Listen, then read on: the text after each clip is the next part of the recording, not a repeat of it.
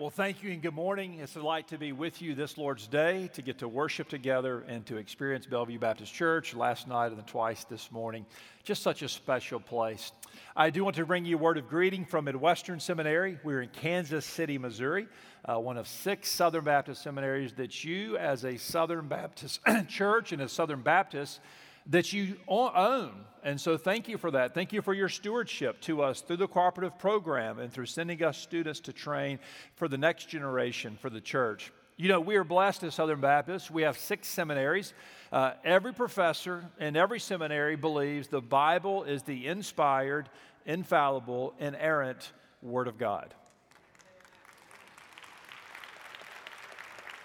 Every professor believes that the gospel is the only hope for salvation and that men and women, boys and girls, must repent of their sins and believe in Jesus to be saved. And every professor believes that the Great Commission is for us to go to the nations, to reach the world for Christ. And so we are privileged to partner with you to these ends, and we're grateful for the stewardship that we enjoy on your behalf. I am blessed to be here today. My wife Karen is with me. We have 5 young children that are with us in Kansas City, but not here today. They were all able to join us a few years ago when I preached in the summer here, and what a special place this is. Your pastor, Steve, and Miss Donna, and not that you need me to tell you, but what a special couple they are. Their love for the Lord, their love for this church, their givenness to people in ministry, and their just pre-commitment to minister to God's people and to go about encouraging others from the Word and in the Lord. So here we are, Labor Day weekend, together as God's people here, and we come this morning to hear from the Lord. Turn with me, please, in your Bibles to the book of Isaiah. We shall look together in chapter 6, verse 1 through 8. Isaiah chapter 6, verse 1 through 8. The title of the message is, An Upward Look in Downward Times. An Upward Look in downward times. Isaiah chapter 6, verses 1 through 8. The Word of God says, In the year of King Uzziah's death, I saw the Lord sitting on a throne, lofty and exalted, with the train of his robe filling the temple. Seraphim stood above him, each having 6 wings. With 2 he covered his face, with 2 he covered his feet, and with 2 he flew. And one called out to another and said, Holy, holy, holy is the Lord of hosts. The whole earth is full of his glory. And the foundations of the thresholds trembled at the voice of him who called out, while the temple was filling with smoke. Then I said, Woe is me, for I am ruined, because I am a man of unclean lips, and I live among a people of unclean lips, for my eyes have seen the King, the Lord of hosts. Then one of the seraphim flew to me with a burning coal in his hand, which he had taken from the altar with tongs. And he touched my mouth with it. And he said, Behold, this has touched your lips, and your iniquity is taken away, and your sin is forgiven. Then I heard the voice of the Lord saying, Whom shall I send, and who will go for us? Then I said, Here am I, send me. Let's pray.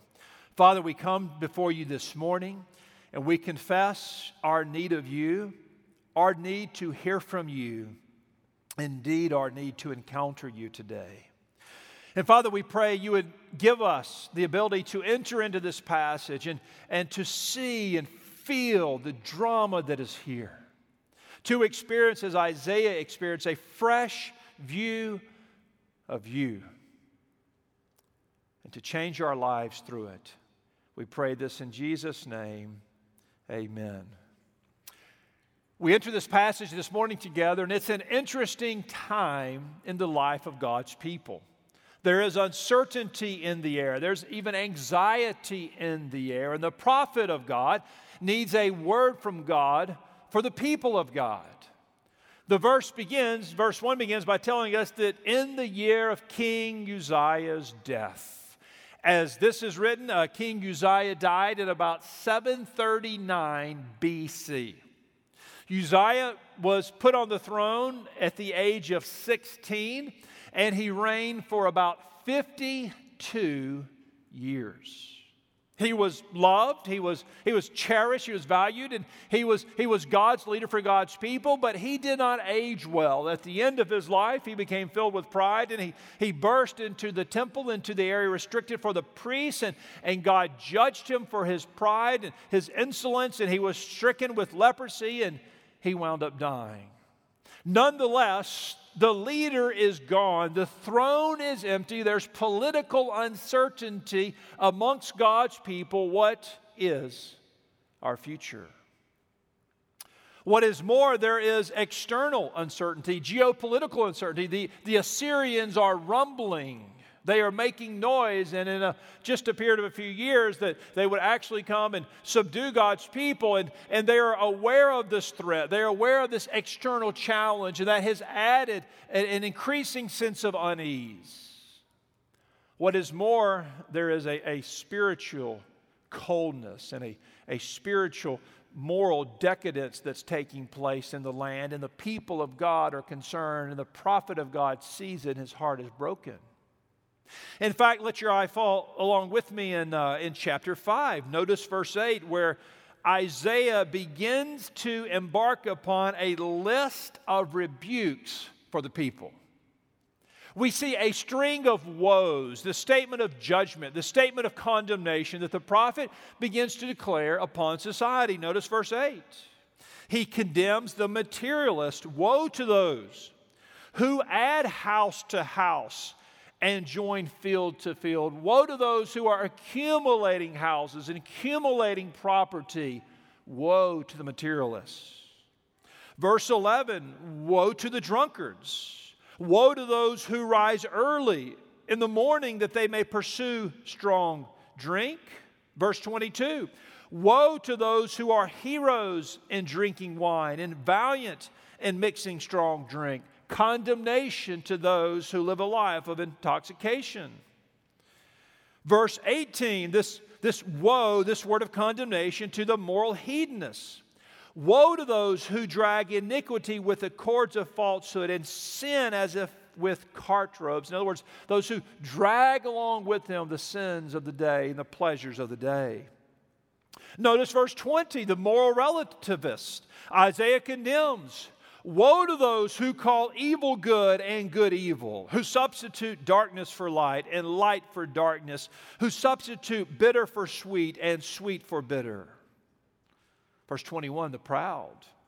Woe to those who are wise in their own eyes and clever in their own sight. There is a sense of crisis in the air. It doesn't take a lot of sanctified imagination to get from 739 BC to 2020 AD, does it? It doesn't take much of a stretch to get from 739 BC to Labor Day weekend in 2020.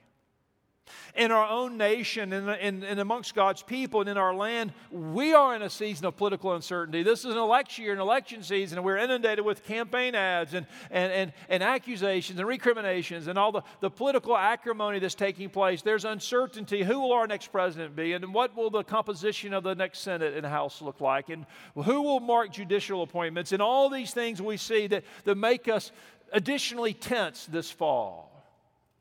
There's broader uncertainty. There's economic uncertainty. We're all living in this recession that came out of nowhere this spring. It has upended the financial landscape in America. And some of you in the room today perhaps are unemployed or are fearful of being unemployed. And there's economic uncertainty in your life and in your home.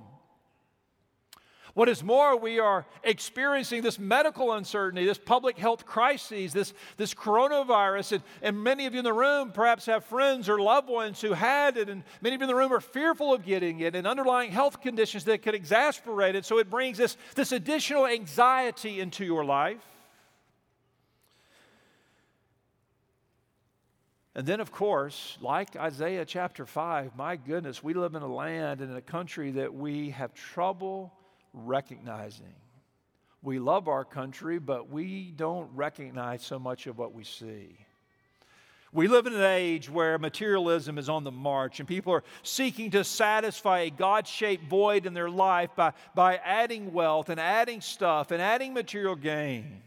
We live in an age with tremendous substance abuse, whether it's alcohol or drugs or other things, and prescription medication and the things that have went into to make us in a land that's marked by abuse. Of course, the gods of pleasure on the march as well, right? The sexual revolution is before us, and there are no absolutes except for the fact that we cannot have any absolutes, so it seems. Hedonism is there, then moral relativism is there. We're experts at calling good evil and evil good, substituting darkness for light and light for darkness, and everything that we took and we believe as biblical norms of sexuality and gender and marriage. Our culture revolts at that and turns it upside down and inside out. Then, of course, we're a nation of pride. We're people who are proud. But it's not just those things. If we are honest with ourselves and we look around and we look inward, we see not just national challenges, not just social challenges, but we see challenges amongst the people of God. In our Southern Baptist context and more broadly in evangelicalism, churches so often are marked by apathy and indifference. Onlookers have trouble distinguishing between the way of life of Christians and the way of life of people in the world.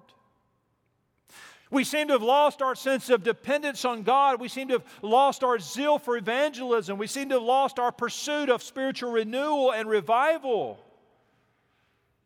We're distracted, consumed with other things, and then we are puzzled why God doesn't seem eager to bless our ministry efforts. So, brothers and sisters, on the front end of this passage, we have to say we resemble Isaiah 5. We resemble Isaiah 6 as far as the broader social and spiritual context. And we need an encounter with the Lord like Isaiah had. Amen? See with me first in this passage. See with me Isaiah's upward vision of God. Isaiah's upward vision of God. Notice verse 1, and we see this really through verses 1, 2, 3, and 4. Isaiah's upward vision of the Lord. Notice verse 1.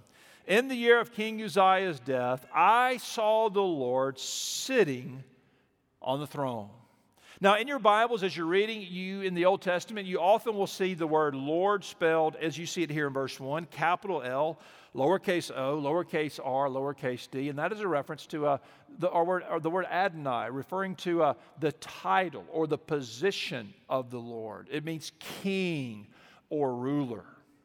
Other places you will see it capital L, capital O, capital R, capital D, such as in verse 5. And that reference there is to the actual name Yahweh of the Lord, the actual name of the Lord. So here's the title, there is the name. And verse 1, Isaiah, I don't think this is accidental or coincidental. He is saying in the year of King Uzziah's death, I received this vision, how we aren't told, but he clearly gets a glimpse into the throne room of heaven.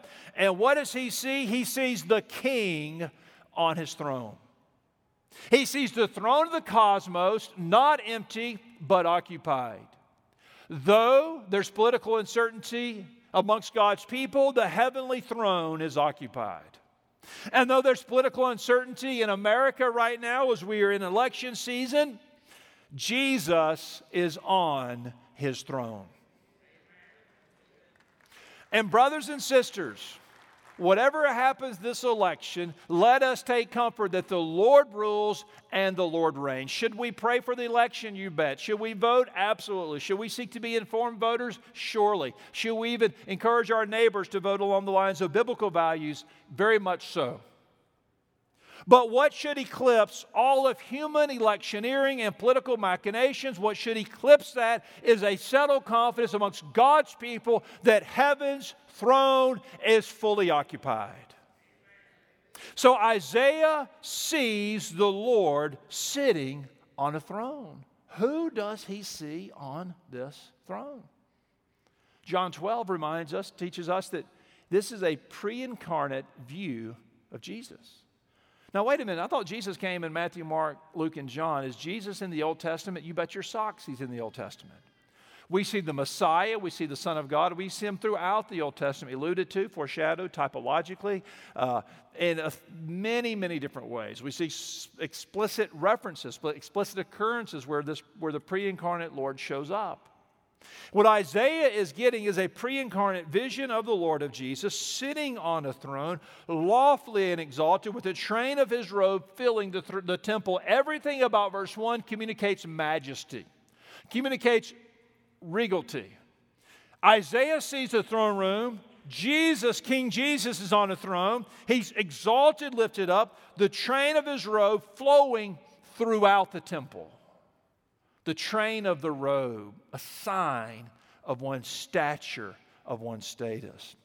Perhaps you've been to weddings before, and the bride comes down in the bridal dress, and perhaps that bridal train was particularly long. And the length of the train often communicates something about the formality of the occasion and the grandness of the dress itself and the grandness of the day. My wife is with me.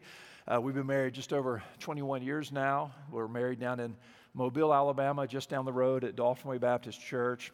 And we were from Mobile. We grew up on the Gulf Coast there. And so her bridal dress is just this beautiful wedding dress. And we have in my office, I have in my office at the seminary above the fireplace, central in the office there, a beautiful picture of my wife and her bridal dress, and it's taken there on Mobile Bay. And it's just a beautiful view of the train. And it's this beautiful picture that really anchors my office. And I'm always amused by people who come in and are struck by the picture, and they say, "That's a beautiful picture. Is that your wife?" No, it's somebody else's wife in my office. It's my first wife. It's my high school girl. Of course it's my wife. Who else would I have pictured in my office above my fireplace front and center? But the sign of the train. Isaiah sees the train of the robe, and nothing else compares to it. The grandest occasion, be it a coronation ceremony, we might see in a context of monarchy, or the biggest wedding of the decade here. Isaiah sees this train. The robe fills the temple. Verse 2, seraphim stood above him. Seraphim, only referenced here in our Bibles, this particular angelic being that their job description is relatively straightforward, as we will see. And it's not just a job description. It evidently is an avocation, a calling, a love. Standing above him, and each having 6 wings. And notice the function. With 2 he flew. So these seraphim are floating or flying around the throne room and flying. There's an activity there taking place, a continued movement there taking place. And with 2 wings they covered his face. Why? Because the one in their presence is altogether holy, as we shall see, and they're incapable of looking at the one in whose presence they're in. And they cover their face, not so as not to be consumed. And with 2 wings they cover their feet. Why? Because feet were a sign of filth in the ancient world, and walking barefooted with sandals and stepping in dirt and walking in streets without modern sanitation and all the rest. Your imagination can run there. Feet were dirty. And so with 2 wings, the feet are covered. With 2 wings, the face are covered. And with 2 wings, they fly. And notice what takes place in verse 3. One called out to another. This cacophony of praise, back and forth, complimenting each one another, back and forth, back and forth, calling out one another, saying, "Holy, holy, holy." And then again, "Holy, holy, holy." Back and forth, back and forth, back and forth. Holy, holy, holy. Throughout Scripture we see only here this reference to the superlative. We see in Scripture, amen, amen, or verily, verily, but only here we see it taken to the superlative, holy, holier, holiest. Holy, holier, holiest. And brothers and sisters, an onlooker into the throne room could accurately draw attention to any of a number of divine attributes. It's accurate to declare that the Lord is true, true, true. Or gracious, gracious, gracious. Or love, love, love. But Isaiah is gripped by this foundational attribute, this foundational characteristic of the Lord, and he declares He is holy. He is holy. He is holy. And he's seeing these seraphim shout it, sing it back and forth. Holy, holier, holiest, holy, holier, holiest. Brothers and sisters, we need to reclaim a vision of the holiness of the Lord. We are way too casual about sacred things. We are way too comfortable with sacred things. And I will tell you this, and I'm not here to scare us to death this morning. I'm here to encourage you from God's Word. But I will tell you this. The 21st century evangelical church in general has become so flabby, spiritually speaking, so complacent, spiritually speaking, so comfortable, spiritually speaking, that I don't think any of us are in danger of taking the Lord a touch too seriously. I think we've become so casual, so comfortable. We've taken God and kind of shrunking Him, and taking the Lord here in verse 3 and kind of shrunking Him to make Him palatable to us, to make Him accessible to us, to make Him comfortable to us.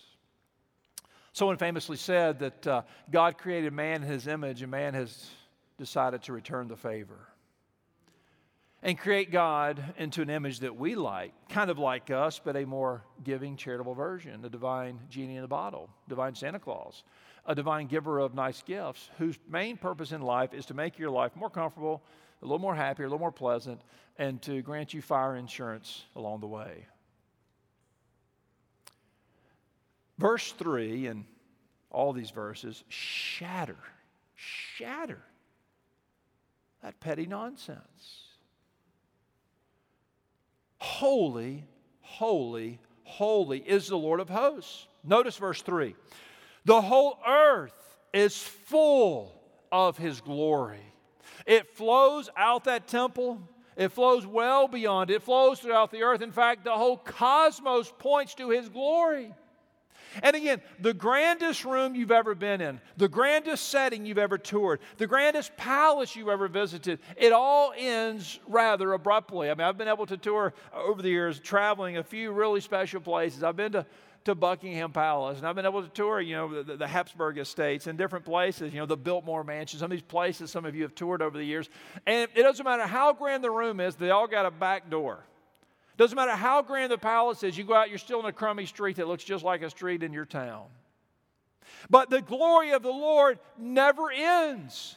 The beauty of the Lord, it keeps extending. The majesty of the Lord keeps being reflected throughout all creation. That is the Lord. What does it mean to be holy, holy, holy? To be holy simply means to be set apart, a cut above, wholly other than, entirely different. And as we are reminded of that even this morning, it makes the condescension our Lord experienced for us, coming for us, to live for us, to die for us, all the more sweet because we see the great expanse He bridged. Well, notice verse 4.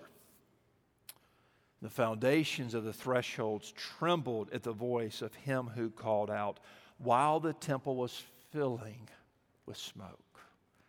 It's this gripping scene. And brothers and sisters, 10 trillion years ago, what are these seraphim doing? What were they doing then? They were struck by holy, holy, holy. 10 trillion years from now, what will they be saying in His presence and chanting back and forth? Holy, holy, holy. This morning, Labor Day weekend 2020, what is their observation? Holy, holy, holy. And if we could get there and somehow finagle our way into this room and somehow ease up on one of these seraphim and tap him on the shoulder and say, hey, aren't you tired of observing and saying, holy, holy, holy? They would say, are you kidding? Can you not see the never-ending holiness of the one on the throne?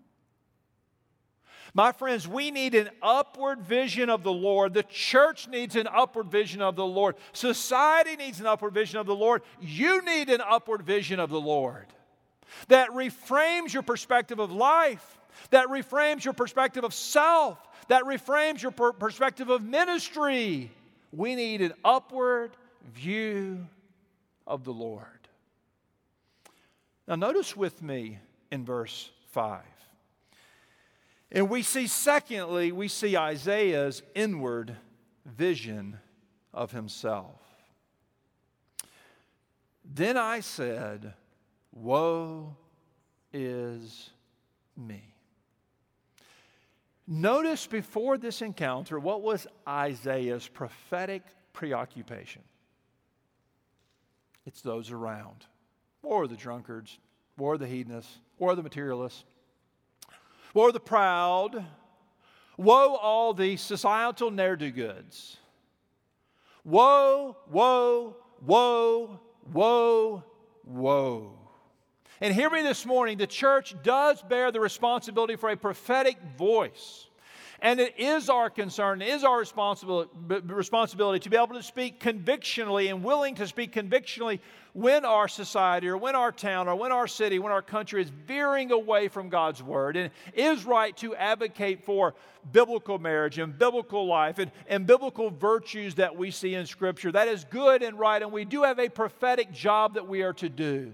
But if our primary concern ever becomes the sin of those around us more than the sin within ourselves, we are adrift spiritually.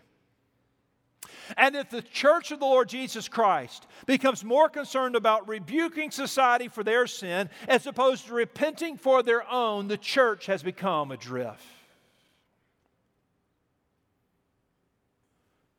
Notice verse 5. Then I said, woe is me. I am ruined. This word woe is a statement of condemnation. It's a statement of judgment. I am ruined means I am dead. Game up. I'm finished. And Isaiah's response is like you are too holy. The scene is too otherworldly.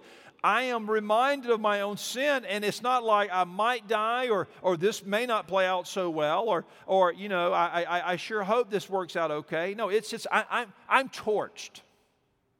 I'm done.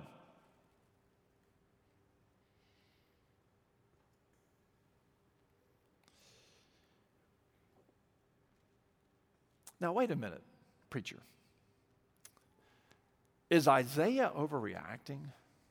Brothers and sisters, this is the common biblical response to an encounter with the Lord. Every now and then you may be channel surfing at home, and you're channel surfing and you kind of come across Christian television, and as a reminder, some of the shows or sermons on Christian television aren't that Christian after all, and it might be some type of kind of nutty televangelist, and he'll talk cavalierly about talking with the Lord, and the Lord showed up, and the Lord came to me in my private jet, and I told the Lord I want a bigger private jet, and He told me I'll give you a bigger private jet, and me and the Lord were just kind of chatting it up, you know. And let me tell you, that is baloney, okay? That is so far-fetched from what we see in Scripture as to make it unrecognizable. John on the island of Patmos, Revelation 1, sees the Lord, boom, falls like a dead man. Peter, Luke 5, similar encounter, boom, falls. Throughout Scripture, Job 42, this unnerving encounter, boom, smitten. Isaiah has that. He sees the Lord and he's stricken. He says, I am ruined. Brothers and sisters, have you come to a point in your life when you've seen the Lord and felt the weight of your own sin? That's what conversion is, friends. Whether you're a child or a teenager, an adult, where there's an encounter and the Spirit convicts you of your sin and you feel the weight of your sin and you feel the emptiness spiritually of that sin and you cry out to the Lord in repentance and you experience the sweetness of forgiveness and you come to faith in Christ and you believe in Him and your life is changed. But we need periodically, even those of us who've been redeemed, to come to passages like this and be reminded so that we can rightly reprioritize how we live, how we worship, how we serve. And we really need this in September of 2020 for all the aforementioned reasons I've already unpacked. We need it. Notice what takes place in verse 5. Isaiah says, I'm ruined. I'm a man of unclean lips. The mouth speaks what is in the heart. Moreover, I live amongst a people of unclean lips. We are a corrupt generation. For my eyes have seen the King. My eyes have seen the Lord of hosts. That glimpse accentuated his own fallenness. That glimpse of the Lord accentuated his sense of his own guilt. Now notice verse 6. Then one of the seraphim flew to me with a burning coal in his hand, which he had taken from the altar with tongs. So imagine Isaiah, he's seeing this plays out. He sees a seraphim taking tongs, grabbing a burning coal from the altar. Isaiah's got to be scared spitless. I mean, this is conjecture, but I think it's sanctified conjecture. He sees it. He's scared. The seraphim comes for him. And he comes for him and he touches his mouth with it. But as opposed to being incinerated, he's forgiven. As opposed to being ruined, he's revived. As opposed to being condemned, he's about to be commissioned. The seraphim said, Behold, this has touched your lips, and your iniquity is taken away, and your sin is forgiven. Brothers and sisters, this is a moving scene. An upward view of the Lord brings about an inward view of self. Repentance takes place. Forgiveness takes place. Now notice what happens thirdly. Isaiah's outward view of God's calling. Then I heard the voice of the Lord saying, Whom shall I send? And who will go for us? Then I said, Here am I, send me. There's a direct correlation between the moving of God's Spirit in your life and your willingness to be the type of man or woman who says, Here am I, Lord, send me. And I'm not at this point talking about surrendering to vocational ministry, though there is certainly application to draw from this passage. I'm not even talking about at this point a willingness to take an overseas mission trip with your church, though there is certainly appropriate application like that to draw from this passage. What I'm talking about is a reflexive, sort of just natural inclination, natural willingness, natural openness to where you see God working and where you see needs for God's people and God's church. You're just like ready to go. And we've all been in times in ministry and churches, so many of us where we've seen where it just seems the church is cold and people are indifferent, and Vacation Bible School comes around and they need workers, and the pastor begs for 3 months for people to sign up and they still can't get half the people they need. But then there are times when God's working. The Spirit's working. There's a freshness in the building. There's an anointing on the preaching of the Word of God. And man, you talk about a mission trip, people overflood the sign-up list. Talk about Vacation Bible School needing volunteers, you got more adults than kids walking around. Where people have that desire to be on mission with God. Sir, where are you in that equation? Ma'am, where are you in that scenario? Have you seen the Lord elevated? Have you seen yourself? And do you now have an outward vision of God's call? God didn't save you to sit. He saved you to send you. God didn't call you to rot. He called you to go. God didn't bring you in this place to merely enjoy good preaching and good music. He brought you in this place to bring other people to sit under that preaching and that music. Where is God calling you to go? In Midwestern Seminary, we were pleased to train more than 4,000 pastors and ministers and missionaries for church service. And I challenge them, whatever you do, don't be the type of minister, the type of man or woman who builds a ministry resume and gets a few credentials and a few points in your resume just to have a better, more attractive ministry post. Be willing to surrender and go wherever God calls. A few years ago in graduation, I challenged our graduates. I said, don't build a resume, drink a six-pack of Red Bull, toss your resume to the wind, and preach the gospel to anything that moves. I got a letter in the mail the next week from a lady who wrote me rebuking me for encouraging our graduates to drink alcohol. I wrote her back. I said, ma'am, Red Bull, I was very sweet. I said, Red Bull is not a beverage drink. It's a caffeinated drink. But to be the type of person who lives on mission. Is that your life? Has COVID and election and politics and recession and all that just kind of gummed you up to where you're trying to find your way? This is a call to return to first things. I'll say a specific word to you guys here. Perhaps some of you here, you have never repented and believed in Jesus. The one in this passage is holy and he judges. But he is also gracious and eager to forgive.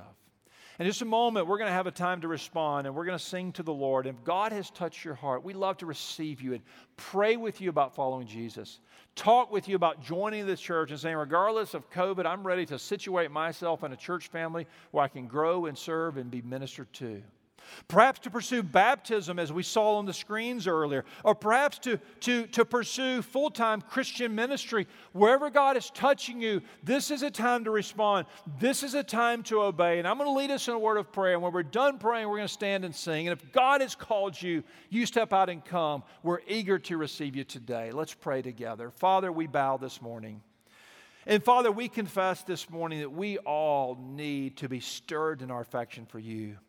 We need this vision Isaiah had to reframe our understanding of you, to reframe our life's priorities, to reframe how we spend our time and how we spend our money, to help us to worship you, the true, authentic, biblical Jesus, not one of our own imagination. And Father, I pray this morning, especially for those who, as they're honest with themselves, have a need to get right with you. Father, that's what today is about. That's what this invitation is about. And I pray in this moment your Spirit would work. Sinners to come to faith in Jesus. Those who've stepped away from Him to step towards Him and following Him more closely. Pursuing you. A willingness to put their life on the altar as Isaiah. Here am I, Lord, send me. Here am I, Lord, use me. We pray this in Jesus' name. Amen.